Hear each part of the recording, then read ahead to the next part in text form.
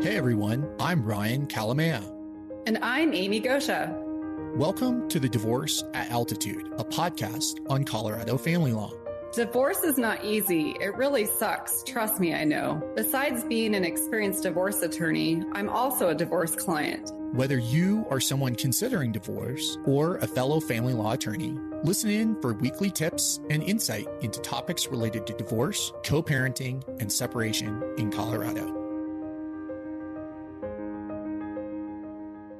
Welcome back to another episode of Divorce at Altitude. I'm Ryan Kalamea, one of your co-hosts. We have a couple of announcements that we're excited to make. The first is that we, in addition to our Thursday discussions that are range between 30 and 45 minutes and between Amy and me or with guests, we're also going to be releasing on Mondays little how-to episodes that are going to range from 1 to 3 minutes, and they're going to focus on specific issues and explain them related to a Colorado divorce. So for example, the first episode is going to be how to actually file for divorce, the documents involved. Then we move on to the automatic injunction and explain what that is. Discovery, so the difference between an interrogatory and a request for production, expert witnesses, temporary orders. We're going to get into all of that. It's intended as educational purposes, not legal advice, but we hope that it is accessible and helpful for those that may have questions about a Colorado divorce. The second change is that this week is going to be a discussion just between me and another lawyer, a Texas family law attorney in Houston, Brian Walters. It's in connection with the Uniform Child Custody Jurisdiction and Enforcement Act. You'll hear Brian and me refer to that as the UCCJEA, which is the acronym. I want to give a disclaimer here. The UCCJEA is really complex, and there's another issue in terms of international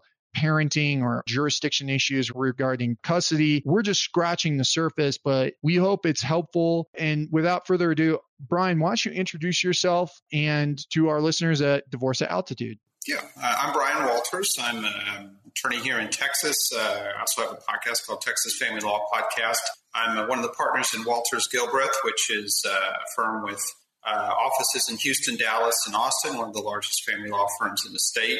Here to talk about the UCCJEA with you. Yeah, so what we thought was sometimes as Brian, you and I will interact not specifically on any cases in the past, but oftentimes cases will come up where two attorneys from different states will work together. So I thought for listeners of Divorce at Altitude, we have a hypothetical divorce client, Eric Wolf and Melanie. So in order to kind of provide some context, one situation that is not uncommon might be Eric Wolf and Melanie live in Houston, Texas, and Eric is an oil executive or executive for an energy company, and they frequently go back and forth between Aspen and Houston, and they have a house in Aspen. And Melanie and Eric decide that they want to get a separation. So Melanie comes to Aspen with the kids, stays there, and 30 days later decides that she wants to file for divorce. So, Brian, have you ever had a case similar to that? Or what would be if Eric came into your office in Houston, Texas, and he's been served papers with a Colorado divorce? What are the things that you're going to talk with Eric Wolf about in that context? Yeah, good question. A divorce is three things, which is a change in status. If you're no longer divorced, and then there's the property division or alimony type issues, and then there's kids if you've got them. So the UCCJEA, of course, deals with children. And so there is a rule, there is a law, the UCCJEA, Uniform Child Custody Jurisdiction and Enforcement Act, which addresses this because it is a common problem, and I think probably even more so these days. And the idea is that all 50 states, although one of them didn't pass it, would have the same rules for determining where the case would be and what court would have jurisdiction or control over the children in the case. And fortunately, Texas and Colorado are two of the states, and everybody but Massachusetts is a state that has those same rules. That doesn't determine who's going to get custody or what child support is going to be, but it determines what court is going to make those decisions. And there can be big differences between different states on how they deal with those things. So that'd be where I'd start my conversation about, well, here's what Texas would do. Now let's think about what Colorado would do. And I would probably tell him to call an attorney like yourself, because I'm not a Colorado attorney and I couldn't tell him. Right. So if Eric were to give me a call, at least here in Colorado, the first step in analysis is deciding at least if the divorce is going to happen here in Colorado. And we have had those occasions where there's kind of a jurisdictional battle. I'm sure, Brian, you've gotten called where people are trying to figure out in forum. That's one of the issues that is domiciled for at least 90 days in order for the court to have subject matter jurisdiction over the divorce. But the UCCJEA is going to be a little bit different because it's not necessarily subject matter dependent. It's about figuring out what the best forum to decide the child related issues. So that it's delineating between the divorce and the parenting issues. Why don't you give us an idea of why is there even this thing called the UCCJEA? So this is a more common problem, which is that parents might not live together as a nuclear family with the kids in one place. I'm a military brat, so I'm used to moving around as a kid. Or there might be a situation where the parents just moved to a new state and they suddenly break up. But there were these disputes increasingly as our society became more mobile, and we see it now today, where there would be a battle between Colorado versus Texas. In this case, dad would want the Texas to make the decision about the kids, and mom would probably want Colorado to do so. And there wasn't a mechanism to determine where those decisions should be made. We now have that, which is what the UCCJEA is solving, is a bunch of rules to determine once and for all where this case is going to be handled as far as the kids go. Right. And at least from my perspective in Colorado, there is two primary issues that are related to this particular issue. The first is that original determination of jurisdiction. And then the second is the enforcement. We're going to cover both of those. But, it's not to have the forum shopping. It's not to ameliorate the issues on, the Texas court says dad or Eric gets, Monday, Wednesday, Friday. And then Colorado says, well, Melanie gets Monday, Wednesday, Friday, and to have one place deal with it. So for people that don't know, how do you determine the initial, what goes into the initial determination of parenting issue under the UCCJEA?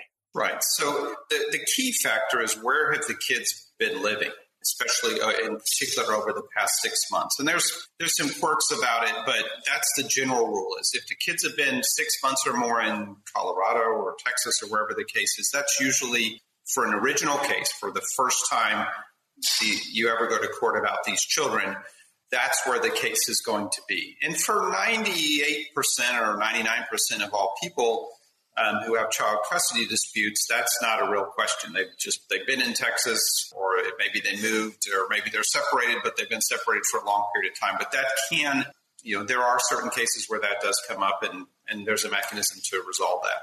Right. So in our hypothetical where Melanie moves from Houston to Colorado for 30 days, first of all, the Colorado court would likely say there's no divorce here. There hasn't been domiciliary. Domiciliary, it's one of those antiquated legal issues where that's where you call home. Frequently, it's kind of a challenge, especially with people like Eric and Melanie, where they might have multiple homes, but it's like when what do you really call home? You're a Texan. I'm, a diehard Coloradan. That's where we call home. And we might have kind of vacation homes or other places in Eric and Melanie. But first of all, the divorce is not going to happen in Colorado. But then in that circumstance, the court might say in Colorado, well, they've been here for maybe not 6 months. And I might call up someone like you and say, hey, where is the home state in that circumstance? And we can work together to do what between the courts. Right. Two good, honest lawyers should be able to figure that out and save the clients having to have a real knockdown, drag out about that. But things can be ambiguous. But usually in that situation, we look at it and say, well, this case, as far as the kids go, belongs in Texas, and let's not waste anybody's time and money trying to pretend like it belongs in Colorado under those set of circumstances. I think there can be a lot of gray areas, and Aspen's actually a good example because I'm sure Aspen is full of Texans, especially in the summer. Houston is not the first choice of many people to be in the summer, myself included. And so maybe, for example, if we take that scenario and Mom went up there with the kids for the summer, went up there in late May and usually came back at the end of August. Well, maybe because of COVID, there was not a need to come back to Texas for schools. And, or maybe she just said, let's try a semester up here with the kids and see how it goes. And then we might be arguing about whether that 3 months in the summer was a change in domicile or whether that was just to visit the summer that they spend every summer in Aspen. And it can be a little more complicated than it looks, but it's usually, for most cases, it should be pretty clear to figure that out. Right. And, it's that initial determination where you and I can work together between the Texas and Colorado courts, and they can have a conference call where the judge from one state to the other will call and say, hey, do you want this case? And they'll, do you want to walk us through what that would look like if there was a dispute on where exactly the home state was? Yes, I've been involved in a bunch of those. And both sides, in that case, then both sides are going to file sworn statements that are going to say, here's where the kids were during these times. And again, it's usually pretty clear, but sometimes it isn't. And then the judges will take those statements, and with the lawyers present, will call the other judge and basically talk it through. And it's interesting. In all those cases, I've never seen the judges disagree about the outcome. There is a mechanism, if there is a disagreement, that one of the judges gets to figure that out. Basically, the first filed one gets to figure out where the case is going to be. But they've always come to agreement ultimately on it. And that's good. It's a good sign. I'm glad we haven't had conflicts between different jurisdictions.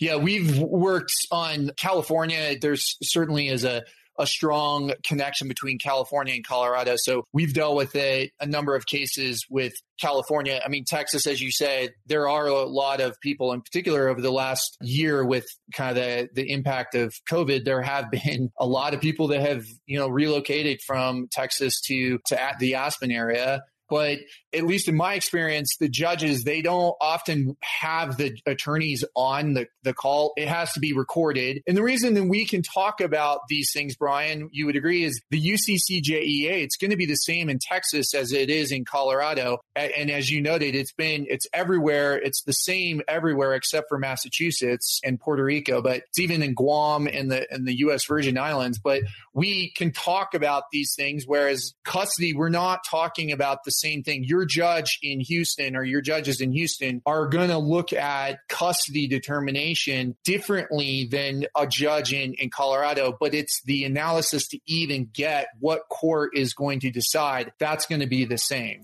Correct. And I have had cases where we could have fought this out about jurisdiction, and we kind of talked to the other state, and again, Colorado, California, those are probably our two common states for this. And we determined that the outcome was going to be the same in either place, have that battle. But you're right, it is important to figure out where that's going to take place if there is going to be a conflict. So once that determination is made, then that one court, whether it be or Colorado or California or Texas, then that judge is going to make the decision. And then that court is the home state, or that place is the home state. So for the situation where, let's say 2 years goes by and the Texas court has made a determination that Eric is, that's the custody arrangement in Texas, and then Melanie at that point decides to move to Aspen, what change or what are you going to tell Eric in terms of, hey, you might need to do something in Colorado and hire a Colorado lawyer? How does that work? Right. So once this initial determination is made, the first time there's a final order for a child, that's usually a divorce, but it could be, just a regular custody case. Once that happens, then there's a separate set of rules to determine if the case is reopened in the future, what we call a modification, if that happens. And I guess I'd characterize the law as saying it's kind of sticky. In other words, once there's a Texas order, for example, they'd like to keep it in Texas. And there are ways to move it. In this case, the easiest one is if nobody lives in Texas anymore. If everybody's moved to Colorado for whatever reason, then if there's ever a modification, it's for sure going to be in Colorado. The alternative is let's say that the case was in Texas, Melanie got custody, and Melanie got the right to move to wherever she wanted to, let's say after a year or two, and she did, and she moved to Aspen. After the kids had been there for 6 months, she could file, and she would have to file in Texas to do this if the husband stayed in Texas. Let's assume that. But she could ask the court in Texas, hey, can you release this case to Colorado? The reason being, hey, we're there, the kids' schools are there, the kids' friends are there, the doctors are there, whatever, that this is a child custody case. Yeah, dad's still in Houston, but this is about the kids. And the most convenient place to get that information about the kids is in Colorado. And there's not a set rule like, hey, the kids, if they've been 2 years in Colorado, we have to send the case to Colorado. There's a series of factors. It's a lot of common sense. And so that's the basic structure of how a court would deal with a modification like that. Right. So you would have the modification, which is different than enforcement. We'll get to enforcement next. But I always counsel my clients that, it really depends in terms of how long you've been there and the connection that you have. If there's been a relocation and, 6 months goes by, the judge, especially if it's litigated and the judge and there's an evaluation that has been done in the original home state, that judge is going to have some institutional knowledge and is probably going to be pretty reluctant. But if 5 years goes by and the parents have settled their disputes and there's really no institutional knowledge by that judge, or the judge has retired or some other circumstances, I think you're absolutely right. I mean, the judges are going to take into consideration, how long they've been in school and where the evidence is going to come from if there is a modification. But, going back to the enforcement, I always, with clients, I had a client that relocated to Austin, Texas. And, so you can have the Colorado agreement or the order on custody registered for enforcement in Austin. Why would that be important, Brian? What are the circumstances that becomes an issue as that enforcement mechanism? And we'll talk about the differences between the modification, but why in the first place? Why would we care? For enforcements in Texas, and I assume in Colorado as well, which is that there are very serious penalties, including going to jail if you are found to have violated a court order, including like a possession order, like not returning the kids. So we have to have these very high standards of proof and care before we throw someone in jail, obviously. So the court's going to want to see a registration, which is a formal filing of the official court order. And that kind of brings the case to that area. And then from there, you can file this enforcement to punish somebody for violating a court order if that's what's called for. Right. So an example is my client in Austin. I would call you and your firm up, and then you would just simply register the Colorado agreement, the parenting plan. And if there was a dispute on a weekend or some sort of circumstance of my client in Austin, then they can enforce it, and whether it's call the police or, which is a different legal mechanism, but then they at least have a Texas order saying you have to complete the Colorado order. And if you don't, then you could go to jail or. That is correct. And so that's something that's required. And one other thing you might want to point out is that this does not necessarily involve child support. That is a different rule. People get confused in this conversation about, hey, I want to raise dad's child support.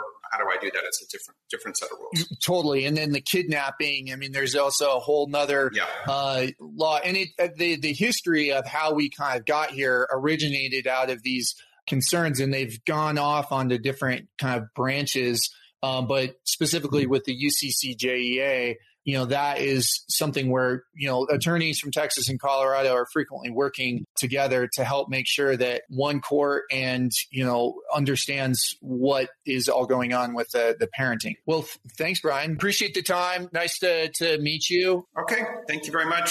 Have a good day. Yep. See you, Brian. Hey everyone, this is Ryan again. Thank you for joining us on Divorce at Altitude. If you found our tips, insight, or discussion helpful, please tell a friend about this podcast. For show notes, additional resources, or links mentioned on today's episode, visit divorceataltitude.com. Follow us on Apple Podcasts, Spotify, or wherever you listen in. Many of our episodes are also posted on YouTube. You can also find Amy and me at kalamea.law or 970-315-2365. That's KALAMEA LAMAYA.law.